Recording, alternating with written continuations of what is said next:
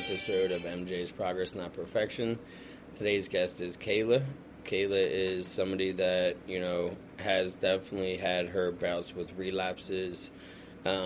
Even so, going to the point where, she relapsed as a sober living manager while being a live-in sober living manager. And we get into all that. We get into the overdoses and the time saved and, why it's working this time as opposed to the other times. Really has an incredible story, and it was really a pleasure talking to her, so I hope you enjoyed as much as I did. To the show. I appreciate you coming on. Thank you. So, how much clean time do you have exactly? I have 8 months and 6 days today. Is that the most you've ever put together? Yeah, I had about 9 months back in 2019. I don't know if I actually ever hit 9 months. By that point, I was done. I was already in relapse mode and was done tracking my time. But yeah, everyone always says how you always relapse in your head before you actually relapse. Exactly. Yeah. And it's the truth because let's be real. Our problem really wasn't drugs; it was our mind. So as soon as our mind takes us out, the drugs are what follows. Yeah. So, and when did you start using? I started drinking and smoking weed when I was 14, freshman year of high school, but it really wasn't bad until, I don't know, when I was about 20 years old. I started doing pills and drinking heavily, and Xanax and Oxy became a huge issue. And then I started doing heroin about the beginning of, or no, around October 2018, right before I first went into treatment. Oh, okay. So how long were you doing pills before you found heroin? That would be probably 2 or 3 years, I think. Okay, that makes, because Xanax and drinking heavily means that you're telling me that you blacked out every night. Oh yeah, that was normal. Can I take a shot in the dark that you also stole stuff when you took Xanax?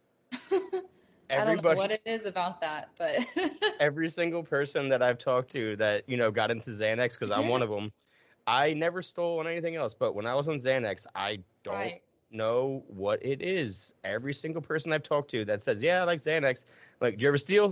Oh my God, yeah. I don't know why, but yeah. And everyone and some people have didn't even have the realization until I brought it up. I'm you steal on Xanax? They're wait a minute, I only ever stole on Xanax. So yeah, it's one of those things. And I'm sure for me, whenever I was on Xanax, I'd blacked out. That mm-hmm. I do that, especially when alcohol was involved, which it usually was. Let's be real. And you said Oxy, but I have a feeling you mean the Roxys, the 30s. Yeah.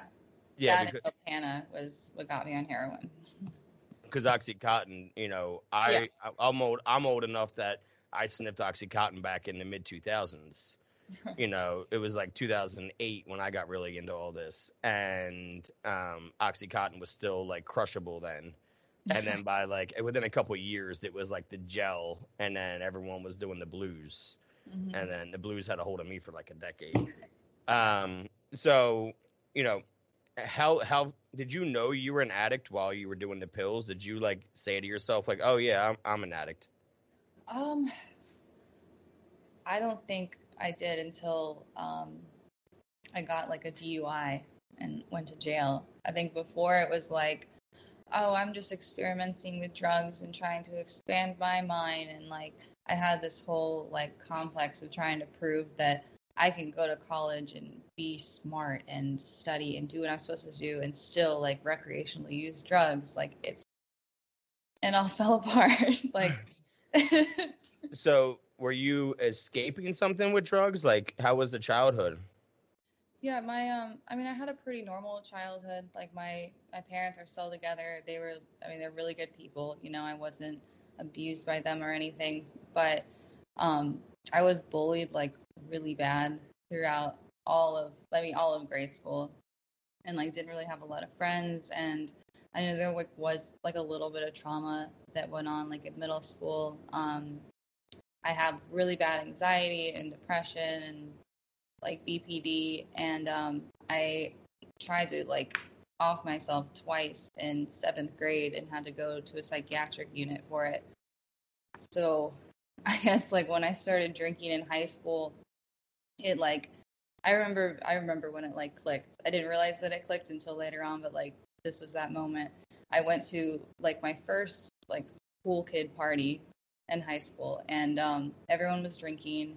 So I just, started drinking a little bit. I started drinking a little bit more, and I started to like talk to people that I normally wouldn't talk to, and I became like just a very fun, sociable person that people enjoyed being around, and like I never really felt that before. So I'm like, this is it. Like I want to feel like this for the rest of my life. Yeah, what's gonna help me to be so talkative and be so Right. like so that everyone wants to be Look, I'm drinking and everyone wants to be friends when I'm drinking, Yeah. Kayla. Yeah. Yeah, that makes sense. And then what introduced you to pills eventually, though? I think. Well, I know. I Like, said what, but I probably mean who.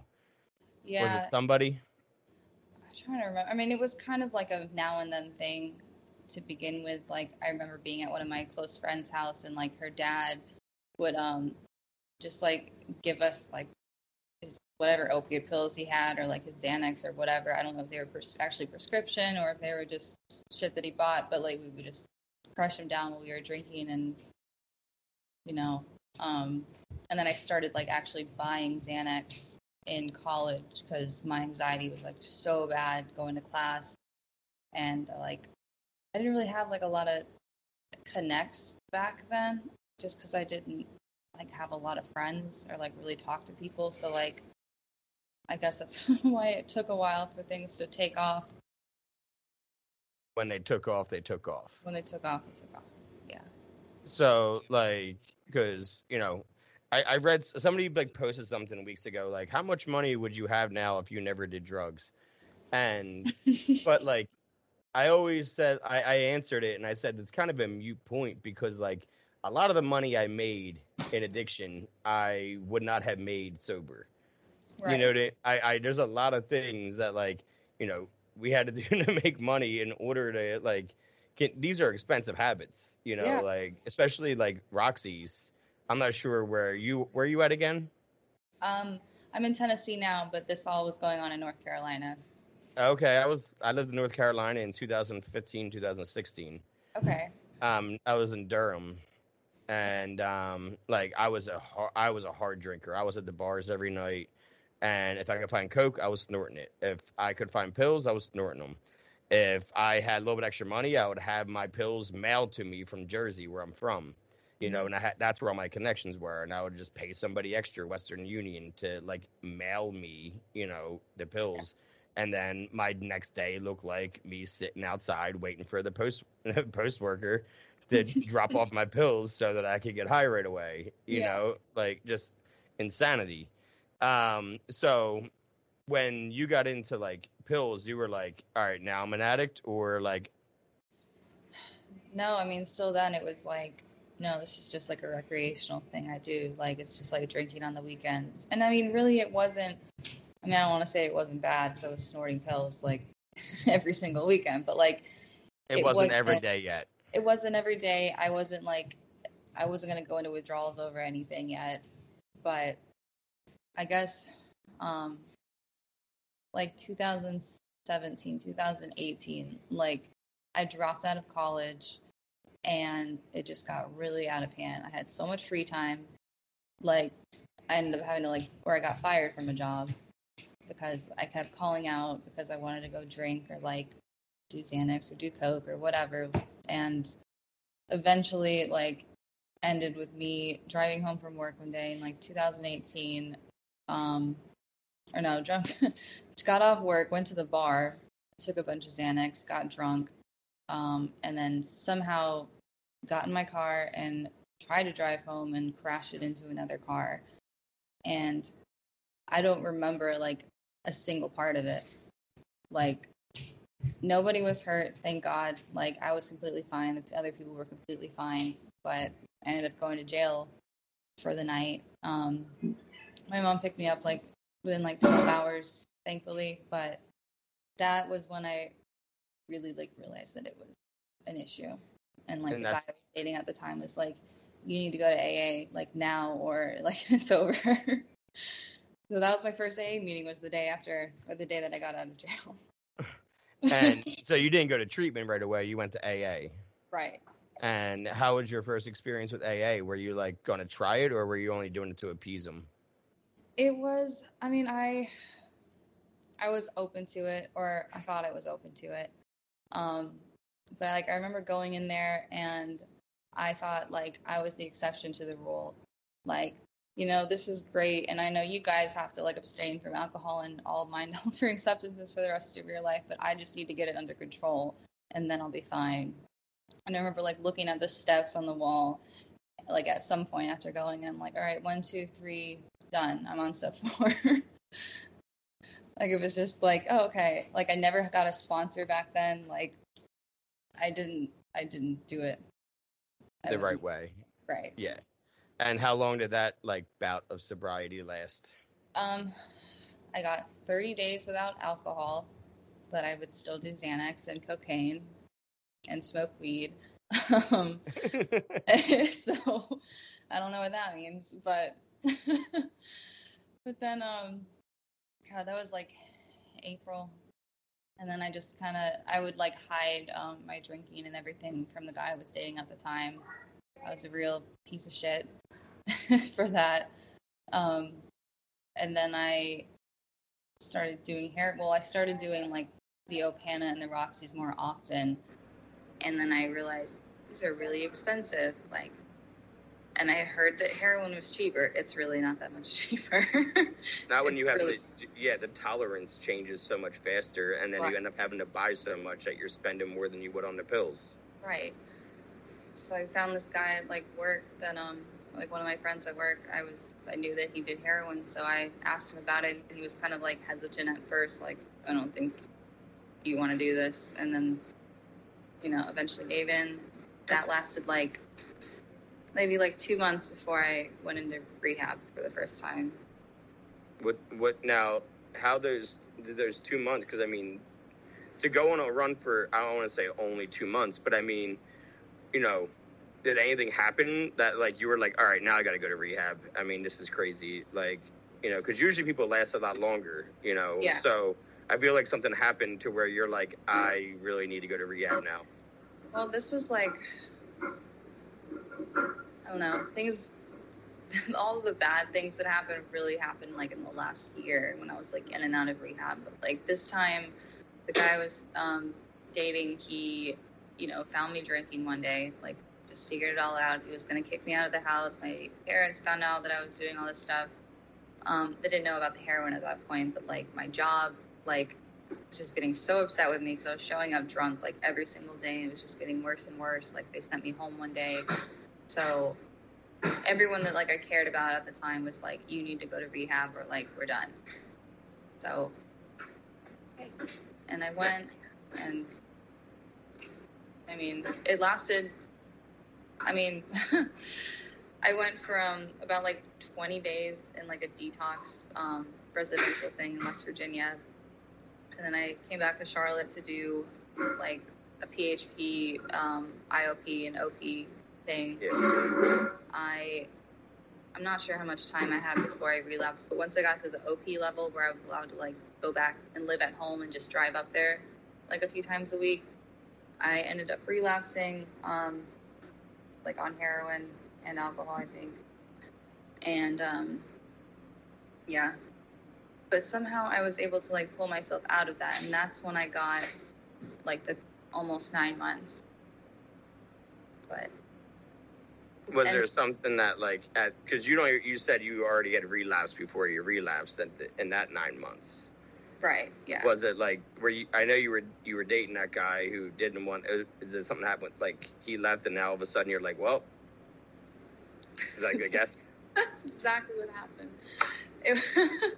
Yeah, we ended up breaking up, and I moved out of the house, and you know, like during this, I don't know how. I mean, I know the only reason I had that clean time was because I had someone hovering over me, making sure that I stayed sober. I wasn't working a program. I didn't have a sponsor. Like, I went to meetings every now and then, but like, I wasn't doing anything to actually help myself stay sober. So as soon as like that little bit of accountability was gone, I was like, well, now I'm free and I can drink again and I'll be fine because I have all this, you know, I had all this time, like, oh my god. And How? Because like I remember there was a girl that I kept telling in rehab, like, if you drink again, you're gonna do heroin again. And she was like, no, I'm not alcoholic. I was just an addict. And then I was like, okay, but I'm just saying, like, if you drink, eventually you're gonna do dope again. And then when she drank again, within 4 hours, she was shooting up. So I'm curious, how long did it take after you started drinking to where you were like, this isn't working, but I know what'll work? Maybe a month. I don't even know. It was like 2-3 weeks, maybe. And did you have like a certain person that you would just like hit up, like, hey, I'm back? Not exactly. It was kind of like a new person that came into my life around that time. I started hanging out with, and they just kind of like brought it up and suggested it one day that we were hanging out, and like I was kind of like hesitant at first. I'm like, no, it'll be fine. Like, I had all this time. I'll be good this time. And it just, I mean, it did not take long. And you said that year was your roughest? Yeah, well, yeah. Can you tell me a little bit about, like, what made it rough? Yeah, so, I think. So, yeah, I was hanging out with this person, and we started doing heroin together. Yeah, so I ended up so I was living with my parents at this point because I moved out of place with my ex, and I was drinking and doing heroin and going out, and they kind of were catching on, like, that I wasn't sober and I really wasn't doing okay, and that just made me so angry that they, like, were trying to, like, give me a curfew and, like, all this stuff to save my life. Like, it's just the audacity. And so, I ended up, like, getting my own apartment. Like, I got this shitty little studio on a bad road in Charlotte, and this guy moved in with me, and, you know, I mean, I still had my job, like, I still had money in my bank account, like, things weren't that bad, but I don't know, like, I mean, I had never really experienced dope sickness until this time around. And when it came to the point where, like, I was running out of money because I quit my job and all this, like, it was like a traumatic experience, like, being in this apartment with this person, honestly. Yeah, I mean, being dope sick will, like, drive you. You know what I mean? Like, you are motivated by how sick you are. It's the opposite of when you're, like, sick for real, because then you can't do anything. But when you're dope sick, like, you can't do anything, but you will do anything. Mm-hmm. If that makes sense. Yes. Like, I was driving 2 hours each way to score, you know, just because I knew that it was the fastest way for me to get high is to drive 2 hours. Yeah. Like, which is crazy to think, but I just didn't know anybody else. So I would just, all right, well, I can just sit here and be sick, or I can just get in my car and be sick while I'm driving for 2 hours. Then I'll be good. Right. And, you know, and there's so many, like, at one point, like, I even embezzled 10 grand from my own company that I worked at with my dad, that my dad owned.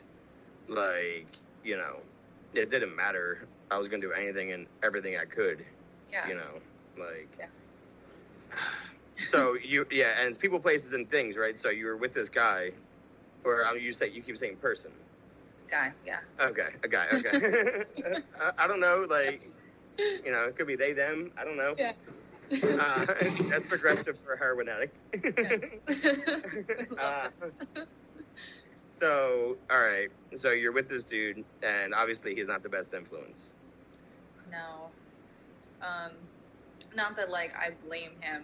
No. Like, you know, because I made my own choices, but, like, I mean, we're two heroin addicts who, like, like, we tried to get clean so many times, like, on our own without going anywhere, like, but then the second that one of us is like, I'm so sick, you know, we're in the car on the way. And it's like, I know I did this and I know he did this. Like, it was like we would exaggerate how sick we were. Like, we'd be fine and be like, I don't know how many, like, day 3 maybe, and, like, for some reason, like, I actually feel okay. But my brain's like, I would really love to get high right now. I'm like, all like, oh, I'm so sick, dude. Like, and it was just, I mean, I know I, like, had a few overdoses in that apartment.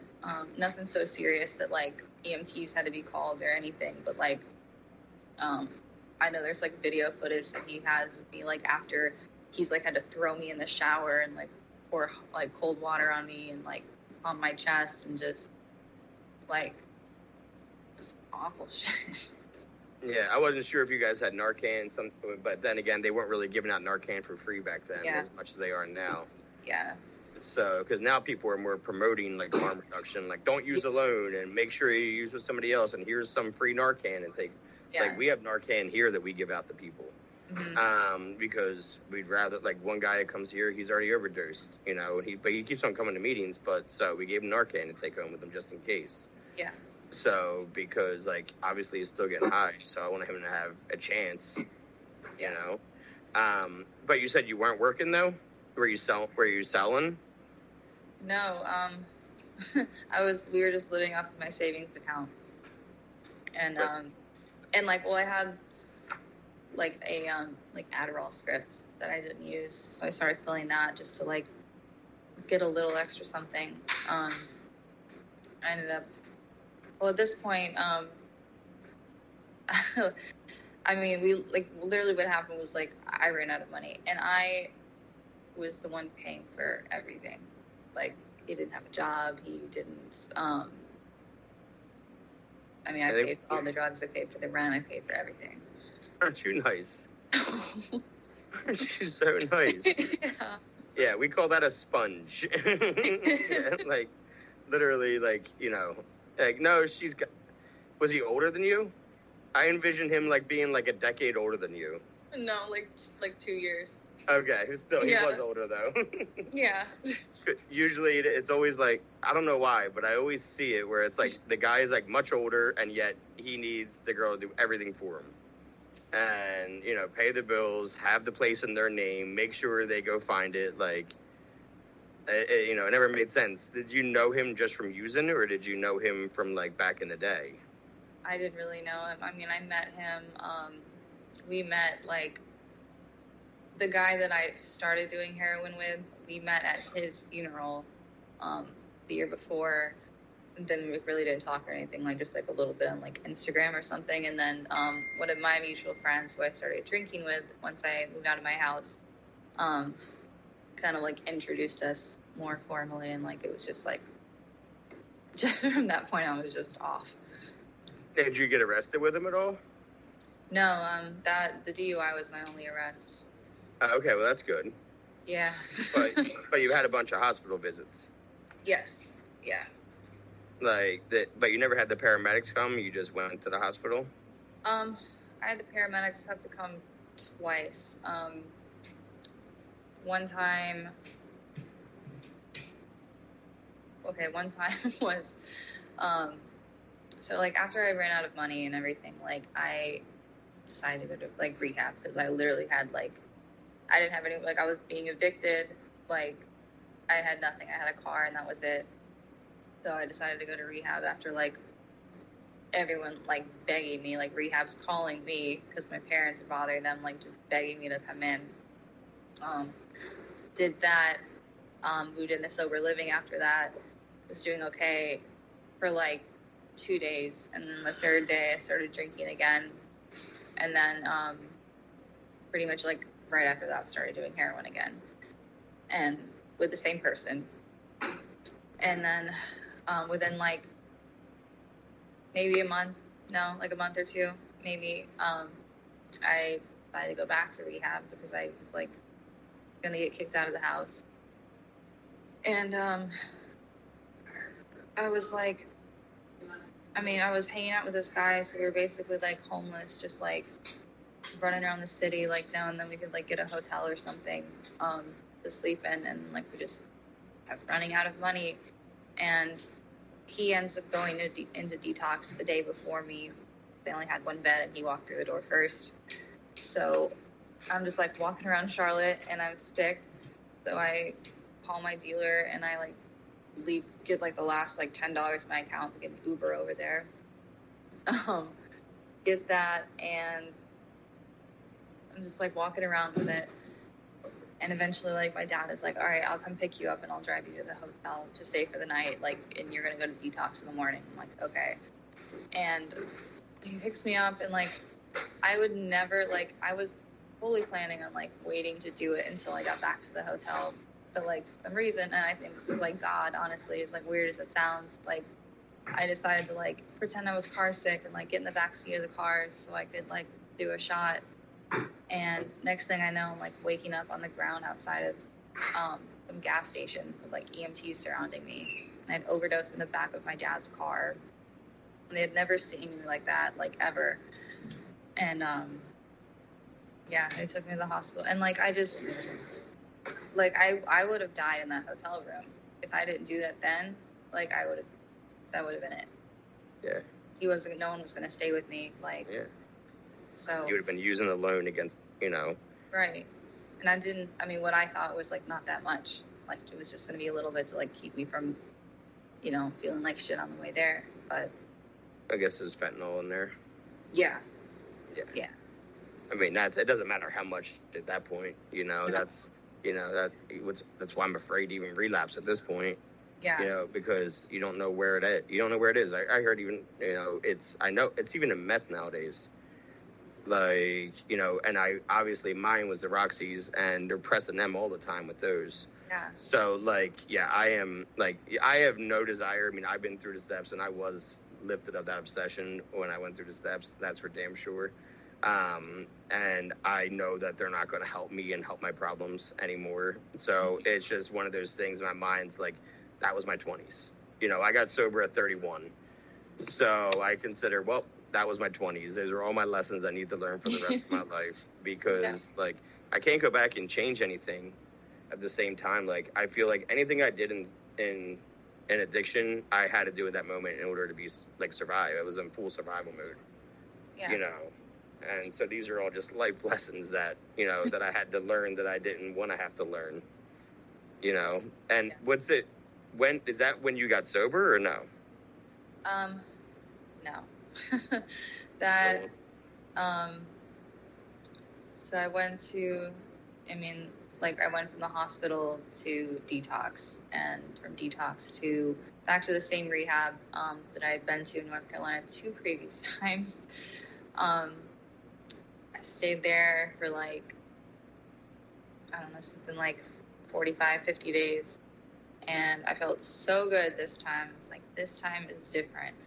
But I get out, I go to like the same sober living house, and I'm doing good. I'm doing IOP and going to meetings, but like I'm still not working a program. I don't have a sponsor. Like I'm just like still like a dry drunk. Like I'm not doing anything to actually fix the problem. I'm just sober now. Or like I'm just not, You're not abstinent. drunk. Right. Yeah. Like, so all the problems that I was trying to mask with the drugs and the alcohol, like they're all right in front of my face. But I ended up getting I was like 2 days shy of 5 months at this point. I think I relapsed in October of last year. Started hanging out with the same person again. And we were hanging out for like maybe a month before I relapsed, and he was telling me that he was sober, and then like it just got to the point where like he's nodding out in front of me, like he's like scratching the shit out of himself, and I'm like, you're not, like, just tell me, like this is just like insulting for you to sit here and tell me that you're clean right now. And eventually he told me, and then eventually I had a bad day, and I'm like, hey, let's go get high. And like I started like faking my drug test. Like I went to like the greatest lengths to make sure like I peed clean. Like the most stressful experience. It is. Not worth it. Like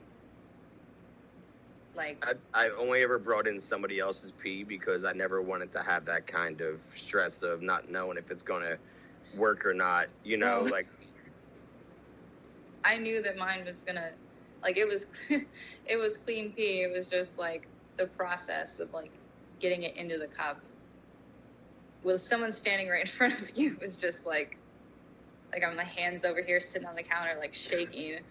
And I'm like, I'll just like if I like I mean I never plan on relapsing or going back out, but like if I ever do, like I'm just gonna pack my bags. I'm not gonna go through that again. But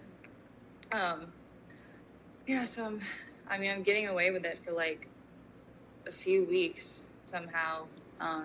They end up making me like house manager of this place while I'm getting high. I felt terrible. That only lasted like a week though before there was one night I was with the guy and we did like Xanax. The Xanax was pressed with fentanyl and we were drinking and I blacked out. I lost my phone and I didn't come home and I had like a 11 o'clock curfew. So we wake up and I'm like kind of freaking out because I don't have a phone and I have a curfew and I'm like thinking like, just wondering what they must be thinking. And of course we're like feeling sick and don't have any money. And I'm like, well, I've got to, the one thing I promised myself I would never pawn was my MacBook. But I'm like, hey, I have a MacBook back at the house. So we get in my car and we drive over there and the assistant house manager is standing at the door and she's like, I'm really sorry. I talked to the lady that like oversees like the whole company. She says like, you gotta pack your stuff and leave like right now. She's like, I'm sorry I tried to talk to her, but like you gotta go. So I'm like pissed off, like going in there, like grabbing all my shit, throwing it in the car. She's like begging me, like just like go back to treatment, like just go back through the whole thing, like we'll hold your spot. And I'm like, no, I'm not doing that. I'm fine. I'm not doing anything. Like I don't know why you would kick me out. Just like so upset. As you were coming back there to pawn your MacBook, like I don't know why. Yeah, like, the nerve of the whole you. reason I showed up was to grab my MacBook. To sell it for drugs. Right. But I don't know why they're kicking me out. Yeah. What a bunch of assholes. They're just, like, I was just so no empathy. offended all the time. It was like I was such a miserable person. Like, but yeah, and we sold the MacBook. They gave me like I don't even know. I think they gave me like $150, $180 for it. It was like a $2,000 MacBook. Yep. I got like nothing, but it was enough for the time being. I'm trying to remember exactly like what led up to me going back to treatment this last time.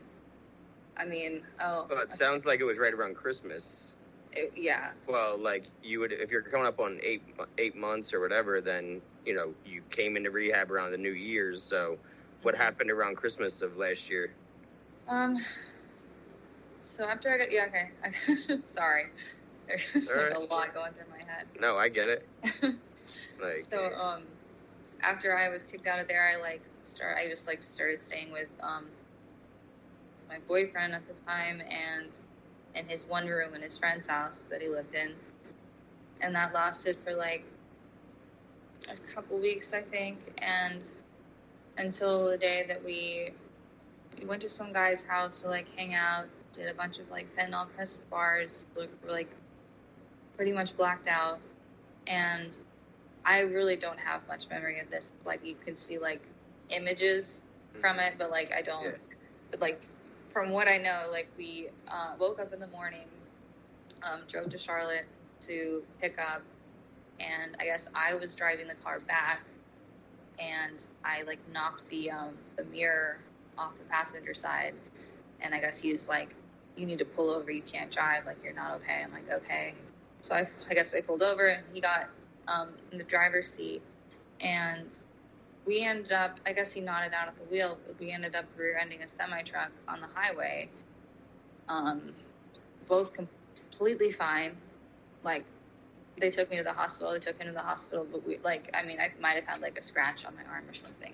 Like, I don't know how that happened, but he ended up going to jail for it, which I feel terrible about. But like, also,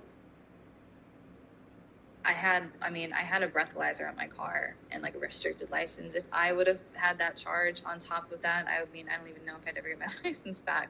Yeah. So, I mean, everything happens for a reason, but. It really does. Yeah. And he probably needed the dry out anyway. Yeah. I mean, let's be real. Like, so that, I'm sure, how were your parents taking this accident? Well, they found out because they had put a tracking device on my car. And they were looking at it and then saw that it was just stopped in the middle of the highway. And they started calling Highway Patrol, asking it like there was an accident, and they confirmed there was, and they're like, oh my God, like, is she in jail? And they're like, no, she's in the hospital. Like, there's no charges against her. And she knew immediately who I was with and what happened and what was going on. So she comes and picks me up from the hospital, takes me back to their house. And I remember, like, I woke up in, like, my bed, like, that was my bed at their house. And I, like, for a split second thought it was all, like, a really bad dream, and realized that it wasn't. And I, like, ran in my mom's room, like, basically just crying, like, I'm so sorry, I don't know what's going on, like I have nothing to say, like, this is just. Do you have siblings? No, it's just me. Just you. Okay. No, just curious, because like I have a brother and sister that are very normal and know how to drink normally and know when to stop and all that, like, stuff that I have no idea how to do. Yeah. So, and my parents are still together, you know what I mean? They've been together 36 years. So, like, it's nothing of my childhood. It was more like me rebelling and me just wanting to find my own way. Right. So, I mean, I can totally see, like, you being confused even more, especially being an only child. You're talking about being depressed. Like, you don't have that interaction at home with, like, somebody close to your age, like a sibling. So, like, I can see you isolating easily and, like you did. Yeah. So, but also I can see your parents being okay with giving you a lot of chances since you're their only kid. Yeah. So that makes sense to me too. Like, so is that when you finally decided, like, all right, I guess we're going to go do this again? Yeah. I mean, Did you go to the same rehab again? No, this time I came to Tennessee. My mom's therapist actually found this place in Tennessee called Cumberland Heights. It's like very highly rated, and at first I was like, I am not going to fucking Tennessee. Like, I'm not doing it. Like, I'll find a place, like, I don't know why I was just so like, I'm not going to Tennessee, but yeah, it's not like you ever had a bad experience in Tennessee. No, I've never. I was like, no, I don't want to do that. Let's go to like Florida or I don't know. I did it in Los Angeles, and it was amazing. Actually, when you said you had relapsed in April 2018 for one of your relapses. That's when I got sober. Was April 25th, 2018 is my recovery date. Okay. And that's when I flew out to LA, and from Philly. Yeah. So like I went like across the country to get. It was my only time in rehab though. And it was like, if I'm going to do it, I'm going to do it, like, but I also was refusing Suboxone too in there because I knew if I took the Suboxone, I would end up being, there was, I understand the maintenance programs and I support the maintenance programs because a lot of people need them, but I feel like if you can get away with it without it, then don't.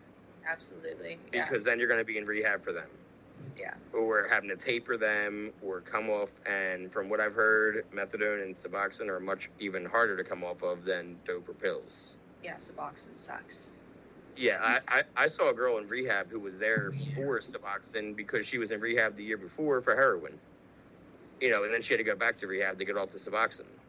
Yeah. So, like, so what's different this time around besides the Tennessee? Are you, like, it sounds like you're working a program this time because you keep on saying the key words.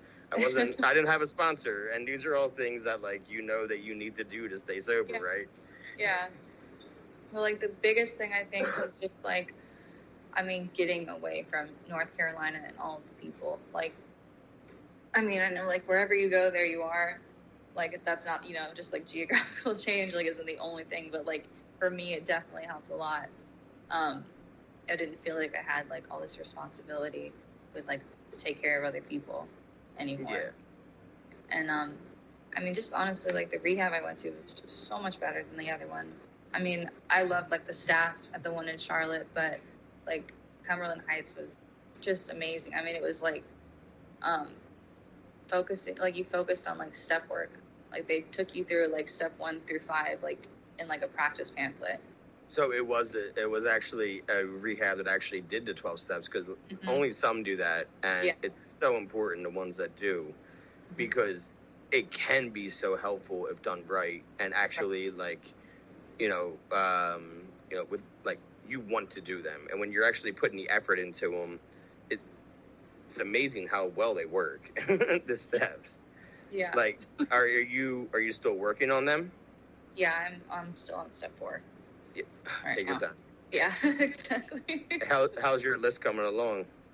It's lengthy. Is it honest? It's all that matters. Yeah. I mean, and I feel like you have more against yourself than anybody else.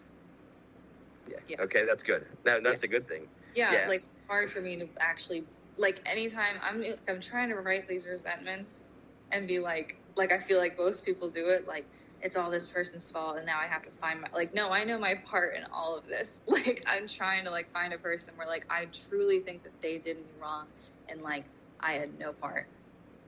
Good luck. Single person. Yeah, good luck. Do you watch Friends at all? Yeah. Okay, I'm a big Friends fanatic, and I always think back to the episode when Phoebe hates PBS, and she tries to prove to Joey that there is such thing as a selfishly unselfish good deed, and then she, like, donates money to PBS because she hates PBS, but she wanted Joey to get on TV, and then she got excited when she saw Joey on TV, and then she's like, damn it, like, it's the same idea.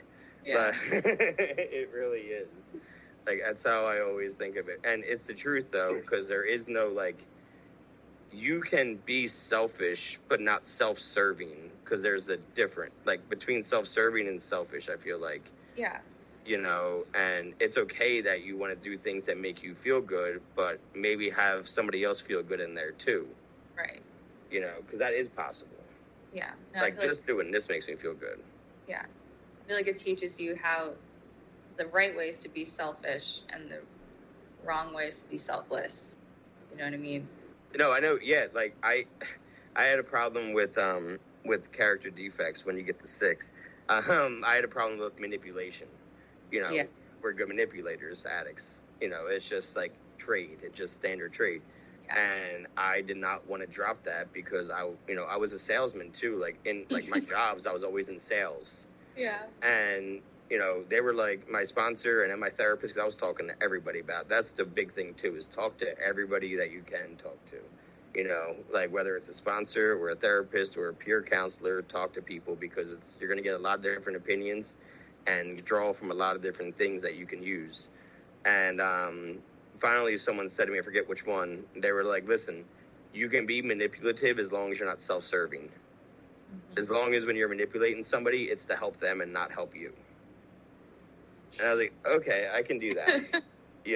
I think I can do that. So, and you can, and there are ways that you can, not manipulate people, but just, like, it's more, leading a horse to water.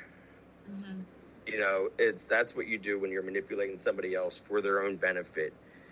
And you'll find even more as you get more time and you, like, want to help others, is that you want to make sure that you're not telling them, go get help, go get help, go get help. It's more like, I'm here when you need me. Right. Whenever you're ready, kind of thing. And then we're really going to be able to get into it, because if you don't want to be here, this is not going to work. Exactly. Like, and what are your plans, like, for how long are you going to be there for? Because you've been there for 8 months now. Yeah. So as soon as I got out of Cumberland Heights, I came to, like, a sober living, and it's a minimum of 6 months, but you can stay as long as a year. So I'm going to stay a full year, so I'll leave here end of January. I'm already like trying to look at apartments, which is just like, it's just crazy for me. To like, I mean, I don't know, just to, it's like so many good things are happening in my life right now, and it just blows my mind. Like what? Like, I just got a car. I spent like 6 months here without a car, which, I mean, I figured it out. Like, it was fine. I still got to work. And like, now I have a car that I love. It's old, but I love it. And like, I have all my, my court stuff from like the DUI. Like, I was still dealing with that. And it's all paid for. I just got my license back last month. I had to go like a year without that. I'm about to get like a promotion at my job, which, I mean, it's like IHOP, but like it's the promotion. No, yeah. And I just started school last month out of Beta. I'm trying to get my esthetician license. And I'm just like, it's so much fun. Like, I'm really enjoying it. Like, I feel so good about it. And So you're enjoying life basically for the first time. Like a normal life. How old are you? 25. 25. Yeah, and you have like so much time to like get it right now. You know, because like, and you know, like I said, I'm 31 and I figured it out. By the time I'll be 35 in September. Well, holy shit, it is September. I'll be 35 at the end of the month. And you know, but you figure it out when you figure it out. But the whole point is though, like, if as long as you're being honest about it and putting the work in, which it sounds like you are, and like you have a sponsor now. Mm-hmm. Okay, good. And you talk to them, and you see. How often do you go to meetings? At least 4 a week. And you're an AA or an NA? I do both. You do both. Which one do you like prefer? Are you going through the steps? I do AA with my sponsor just because she's AA, but I don't know. I love them both. Like, around, or at least the ones that I've been to here, or like the ones I frequent, like, they're not as, you know, you go into an AA meeting and like you talk about, even bring up like the possibility that you ever touch drugs, and they get like so upset. Like, it's not, the ones I go through around here are not like that. They're all like very, you know, if I feel like I'm in the same type of meeting no matter which meeting I go to. Out of the That's good. How long were you the sober living manager getting away with it? Oh, like a week. Oh, okay. Not long. You wore it on your face? Or well, that was, I mean, it lasted until like I got kicked out. That's true. Well, yeah, I guess because you ran out of money, like you said, and that's why you were going to sell your MacBook. Yes. But and again, you weren't working. Did you not want to work a program? Did you think you didn't need it? It wasn't that. It was like, see, there was like one point, at some point when I was like sober, I tried to work the steps by myself. I like got the workbook out and I started like writing everything, and like then I'm just looking at a piece of paper with like all of this terrible shit that I've done, and it's like I have nobody to like let it out to. Like, do not recommend that at all. It's kind of hard to do steps by yourself when 5 you're supposed to talk about 4 to somebody else. Right. But I just like, I like always, I mean, I guess like I wanted a sponsor, but like my anxiety is so bad, especially when I'm sober. So like when I go to a meeting, like I didn't feel like I was a part of like any sort of fellowship when I was there before. Like, you know, I mean, it's my fault for like just looking like this little like hermit crab in the corner and like not trying to approach people at the meetings. But like, you know, I just go in, sit down, and I like run out before anyone would talk to me. Yeah, so, that makes sense. I was too like scared to like ask a woman to like help me.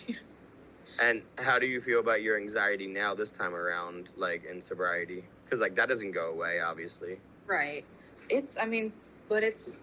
I'm able to do things now that like, I mean, I couldn't imagine doing back then. But it's like, I mean, super simple tasks like at a serving job. Like I did that in the past, and I couldn't do it unless I was drunk or on Xanax or something, because like I'm just like terrified of people. And like, I mean, I would show up to work drunk every single day because I was just so terrified. And like now it's just like I just do it, like, and I'm fine. I mean, it doesn't mean I don't like get nervous sometimes, or if like someone's upset. Like it doesn't you know, freak me out like a little bit, but it's like, I don't know. It's not as bad as I thought it was going to be before. I feel like I always say that, you know, everyone always goes to the gym, right? Because people are vain and people will see your progress on your body when you go to the gym. Mm-hmm. But going to meetings and working the steps and working on yourself, that's our gym. And the more you get through your own anxiety, every time you have like anxiety attacks and you still sit through it, like I always say to people here, like sit in the shit. You got to sit in it. And the more you sit in it, the easier it'll be next time you have to sit in it, because you will have to sit in it again. Yeah. It's not going away. It's going to come back again, but you'll get stronger each time. You'll gain more confidence each time. It'll get easier each time. So, like, I feel like it's almost repetition and just like, all right, I got through the first one. All right, let's do it again. Day 2 of work. Yeah. I'm sure you were nervous going back to work, right? Like in a whole new place now. Oh my God, yeah. I mean, job interviews terrify me. I don't think I've done one job interview sober in my entire life, because I mean, just people, and like they're gonna be asking me questions and I don't have an answer like written down on a piece of paper to just give them, you know.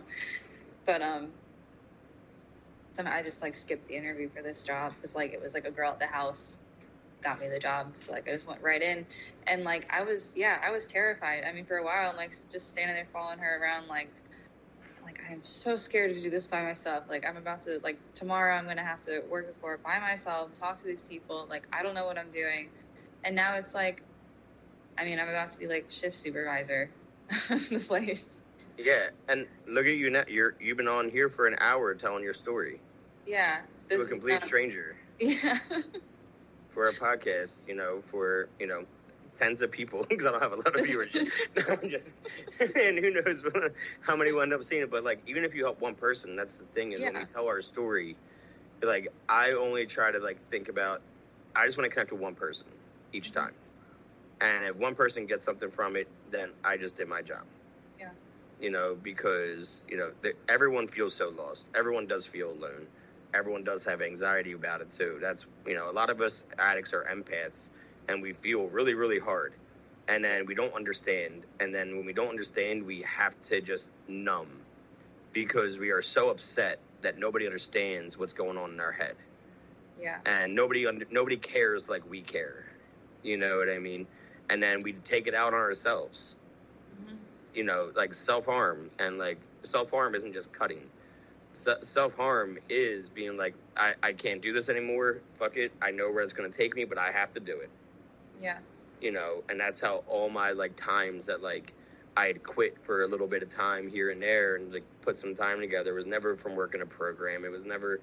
And then once I finally was just like, all right, I'm done. Like, I've surrendered. Like, literally, I surrender. Like, white flag. What do I need to do? Like, that was my rock bottom. And I honestly feel like that's everybody's rock bottom. Like, your rock bottom wasn't overdosing in your dad's car. Your rock bottom was when you finally surrendered and say, hey, can I get a sponsor? Because I don't know how to do this. Yeah. Like, I firmly believe is all of our rock bottoms. You're low, you know, maybe one of your biggest lows might have been like that, you know, overdosing and hospital visits and car accidents. But really, because that's your rock bottom. And then you start clawing your way up again. You start working on yourself. You start feeling better again.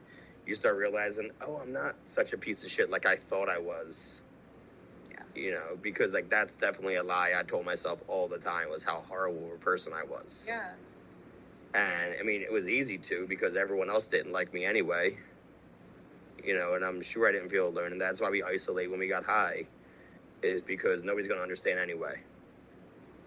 Yeah. So, you know, I'm glad that you're finally, like, not saying getting it, but, like, you're doing it. Mm-hmm. That, you know, you're working on it. This is an ongoing process. Yeah.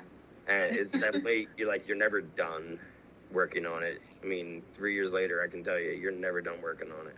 Yeah. And you're not supposed to be, because then you wouldn't be learning anything anymore. You'd just be existing. Right. So, like, I'm so glad that you're, like, getting out of your shell, you know, and just like, all right, let's do it. Let's talk. Yeah. Let's do this because like it's not easy, but it's worth it. Yeah. So I appreciate you coming on, and especially short notice. Like we talked this morning, you're like, yeah, fuck it, let's do it. So I appreciate you asking me. Yeah, I read some of your story. I'm like, I definitely want to hear more from her.